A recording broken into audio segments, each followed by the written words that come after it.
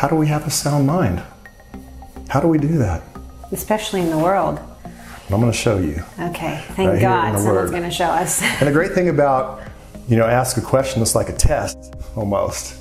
He does this to me a lot. He asks me lots of questions. Here's the good news.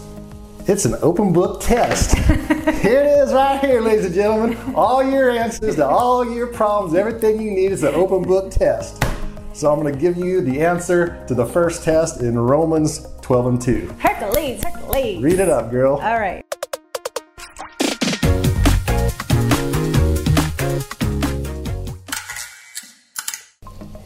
Welcome back to the Abundant Life.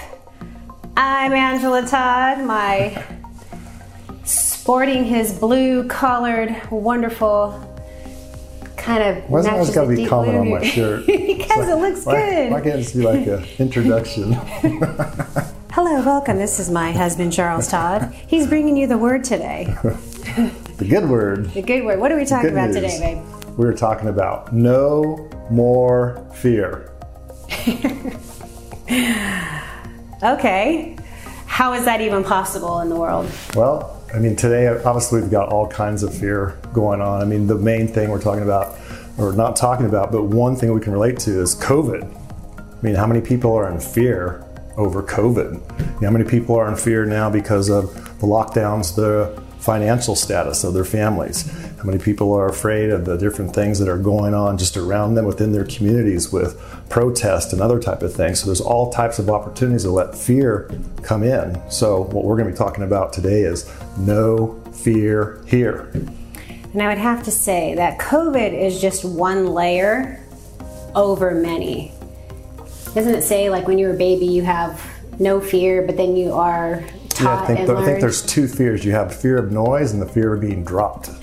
So when you come in, that's it. And then after that, there's I don't know how many hundreds of fears that then are developed over time. Because of your surroundings, your circumstance, how you were raised. And so we're going to talk about, as people say, well, how do I come against fear? How do I combat that? What does the Word of God have to say? We're going to go through all that today. We're going to say what God says you should have and what you shouldn't have, and how you overcome these fears, and how you can walk in the power and the authority that God has given you under His protection. We got to hear this. I think every single person. And there's a brand called No Fear, and I think they were a very, very successful streetwear brand. So, they were on to something too. So go ahead and kick us off with 2 Timothy. Very good. 2 Timothy 1:7, New King James Version. For God has not given us a spirit of fear, but of power and of love and of a sound mind. So one thing you have to realize here is that it says that God has not given us that spirit of fear. So fear is not from God. Fear is from the enemy. The Bible says in John 10:10 that it's the enemy who comes to steal, kill, and destroy. Jesus said, I have come to give you life. So anything that's opposing the Word of God, if He has not given you that spirit of fear, it's the enemy that's given you that fear. Mm-hmm. Does that make sense? Mm-hmm. So we don't have, when people say, well, I'm afraid of airplanes, I'm afraid of elevators, I'm afraid of COVID. It's not that they're afraid of airplanes. It's afraid that they're going to die in an airplane. Right. It's not that they're afraid of an elevator. It's afraid that they're going to fall to the ground in an elevator and die. They're not afraid of COVID-19. They're afraid they're going to catch COVID-19 and die. So it all stems back to what I just said in John 10:10. Comes to steal, kill, and destroy. Right. So it's anchored to that. That's the root of the cause of fear is the fear of death. Mm-hmm. So, and the thing that was interesting as I was meditating on this is that when you really think about COVID, can you see it? No. You can't see COVID. You can see it under a microscope. A scientist can. They can see it. But you can't even see it. Like if a robber comes in through your door, you can see it. So you can understand, oh gosh, you're in fear. It's like, what's he going to do? But you can't even see COVID. But yet people are scared to the point of death, the fear of death, of catching it, that they're going to die. Ooh, that's good. So it's what kind of goes back to faith versus fear, right? It's the evidence of things not seen, which causes the fear or the faith to come in. Read ahead again, aren't you? No, I have not. But I love that's where it's going. We're going to get there, okay. What you're saying. The point I'm trying to make, though, is that we can have fear of things that we can't even see. right? Yeah. So, but at the same point, sometimes it's hard for people to believe in a God they can't see. People always say, I got to see it to believe it, you know? And that's not the way that faith works. The way that faith works is having faith in God, standing on God's word, having faith that He is faithful to His word. It's not having faith in your faith. Like, do I have enough faith to be healed? Do I have enough faith to prosper my finances? You know, you start focusing on self. And we talked about this before. You get into self-righteousness. Right. And so you're always, what we're trying to do, we're always trying to point people to Jesus. Right. Get your attention off yourself and get your attention onto Him. So my point is that if you can believe in something you can't even see can negatively affect you, why can't you believe in the God who you can't see, who angels that you can't even see? The Bible talks about, I believe it's in Hebrews and then maybe again in Revelations, that we have angels that are unnumberable. Can't even count them. One part says thousands upon thousands. You know, so there's angels out there that are protecting you. Psalms 91:10 talks about that no evil shall befall you, neither shall any plague come near my dwelling, because the angels will lift you up in their hands, lest they dash a foot against a stone. So it's the angels that are going to protect you from those plagues coming where? Near your dwelling. What's your dwelling? Your body, your house, whatever it is that's related to you. It says the angels are going to protect you. So why can't we put our trust in the angels and a God we can't even see as much or more as we can put it in this little disease that we can't see? That's so good. Which is where your authority comes in at. Which is why it's so important to read who you are in Christ and the authority that you have, because the angels hearken unto the voice of the Lord, that you give word to it. They actually go to work on behalf of Come you. on. That's good. Understanding who you are in Christ. It says that the angels have been sent to minister Right. for us.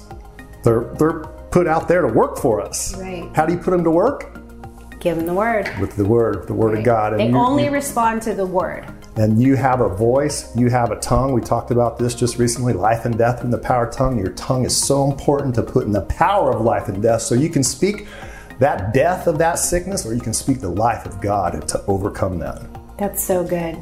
And to be a carrier of healing. You are the hands and the feet and the life of Christ. If Christ is in you, you have the same power that rose Jesus from the Amen. dead, working Amen. on the inside of you to be a carrier of loosing power and healing and goodness. Like we talked about, you can speak positive things over your children just as much as you can speak negative. In the same manner, you can speak faith and life through the power of God.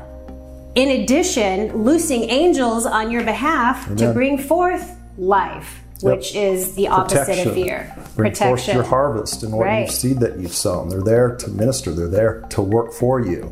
Ooh, that's good. So the second part that I want to look at here is, but of power and of love and of a sound mind. So when I was meditating on this, it's like, God hasn't given you that spirit of fear, okay? And it says, but. So all that over there, here's what's getting ready to come. I can say like, I really love you, but. It's like, what's going to come after the but is what's going to be really it's not important. Me, it's you. Yeah, one of those things. So what after the but here is power and love and a sound mind. So you could then potentially say then, if you're in fear, you're not having a sound mind, because the fear is on the other side of the but, because he says he's going to give you the power and love of a sound mind. Mm-hmm. So my point is, how do we have a sound mind? How do we do that? Especially in the world. And I'm going to show you. Okay, thank Right here in God the someone's Word. going to show us. And the great thing about, ask a question, it's like a test almost. Great. He does this to me a lot. He asks Well, me lots of questions. Here's the good news. It's an open book test. Here it is right here, ladies and gentlemen. All your answers to all your problems, everything you need is an open book test. So I'm going to give you the answer to the first test in Romans 12:2. Hercules. Read it up, girl. All right. Romans 12:2, New King James Version. And do not be conformed to this world, but be transformed by the renewing of your mind, that you may prove what is that good and acceptable and perfect will of God. Okay, we got another but in there, huh? We keep getting the but Right. going. So the great thing about this is it tells you what not to do and what to do, right? Then he also tells you, like, death and life are in the power of the tongue. And then he gives you the answer, like choose life. Is that in the same manner? Yeah, but that's not in that same verse in Proverbs. I think that's somewhere else, but it does do that. So just in case you can't figure out which one is better, life or death, he says, choose life. He gives you the answer. Gives you the answer right there in it. So give me the answer. How do we have a sound mind? Let's start with what not to do. Okay? So it starts off, do not be conformed to this world. Okay? How is that even possible when we live in the world? Okay, so here's how you become conformed to the world.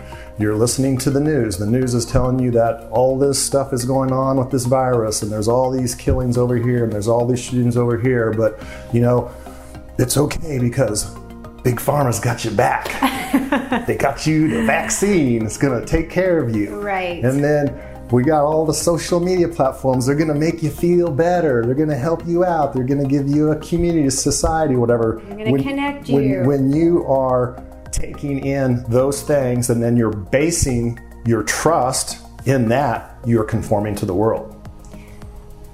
But, here comes the but. Right. So when they are continually feeding you fear, continually feeding you bad news, it's then your mind is going to conform to that. When your mind conforms to that bad news of that fear, you're going to develop fear. Right. That's why it says don't be conformed to that, because it already knows it's not going to be good. It's not going to be good what's going to be coming out of the news and the media and everything else that you have. So don't conform to that. And you don't know sometimes, and you can always, again, like we had talked about before, it all starts with the seed. You can always backtrack to a wrong belief based on something you heard that happened to someone else, to something you read. That's why media is so important and has so much responsibility. But you are also responsible of filtering in or out the bad things that are being said, because we live in the world. It's a fallen world. I hate to tell you, but the world we live in is fallen, and it's our responsibility as believers to take authority, to be the hands and feet of Jesus, to spread that good word, and to combat that fear, like you were just saying. Well, how do we do that? Well, be careful what we're listening, what we're allowing in, and what we're allowing to contaminate our faith, basically. Yeah, I'm just going to stop doing notes from now on, because you already know everywhere I'm going. Oh, gosh. So I'm just going to just flow it out and let's let you do it. Sorry. No, don't be sorry. It's just good because you're flowing in the spirit and you're already knowing what, you have no idea what I've written, what notes or anything, and you're already, every time it's like you're one step ahead of everything that's coming up right behind there. So well, I'm glad it's confirmation that Spirit of God is working here. Amen. The word is going forth to the people, what He wanted to have heard, and not just what I wanted to have heard. Right. Amen? Amen. Okay, so what do we do? We talked about what not to do. Don't be conformed to the world, right? So what do? Transformed by the Word of God. Throw the covers over your head and don't go anywhere. Shut yourself out. Do like the Old Testament prophets. They had to completely remove themselves from society. And it's just like they accused John, right? Oh, the guy's eating crickets. He's got long hair. He's eating honey. He's eating, like, who is this guy? He's nuts, right? He had to remove himself from society to say, make way for the one. Well, and so did even Jesus. I mean, He took 40 days to go and fast. Yeah. You know, how many times did He just have to step away from, even when they were in the Garden of Gethsemane, I think, he told them, hey, just stay here and pray. And he went off to pray, and he came back and they're all asleep. It's like, couldn't you even stay awake and pray for me? It's like, come on, guys. Right. You know, but he separated himself. So that's a great point in order to do that. But it's not to be from the point of like isolating yourself in a bubble, in a capsule. And that's what I think that even with lockdowns have done. Isolate yourself, because that's what's going to protect you. That is not what's going to protect you. That isolation, it's meditating on the Word and letting the Word transform your mind. That's good. So that's really good. The same way that when you're feeding yourself with the bad news, you can also feed yourself with the good news. It will have the opposite effect. You feed yourself with bad news, you're going to have fear. You feed yourself with good news, you're going to have faith in God's Word. So it's that continual renewing of the mind.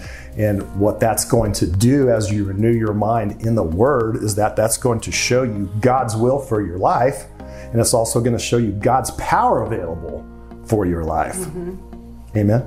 Amen. So don't just take my word for that. Will you trust Jesus' word? Will you trust what Jesus said? I will. I will, yes. Okay, cool. Well, that's all we got time for today. So make sure you turn in next time for part 2, because this whole thing works together. You got to get all the parts to be able to really get a good, solid foundation on this teaching. So remember, until next time, no fear here. Yes. 2 Timothy 1:7. God has not given us a spirit of fear and timidity, but of love and of power and of a sound mind. God has given you a sound Hallelujah. mind, self-discipline. Draw on that grace. Hello. Amen. When it comes, combat it. Open up in love and receive all that He's given you to have power in your life. We are in agreement with everything good. Amen. Till next time. Peace. Peace.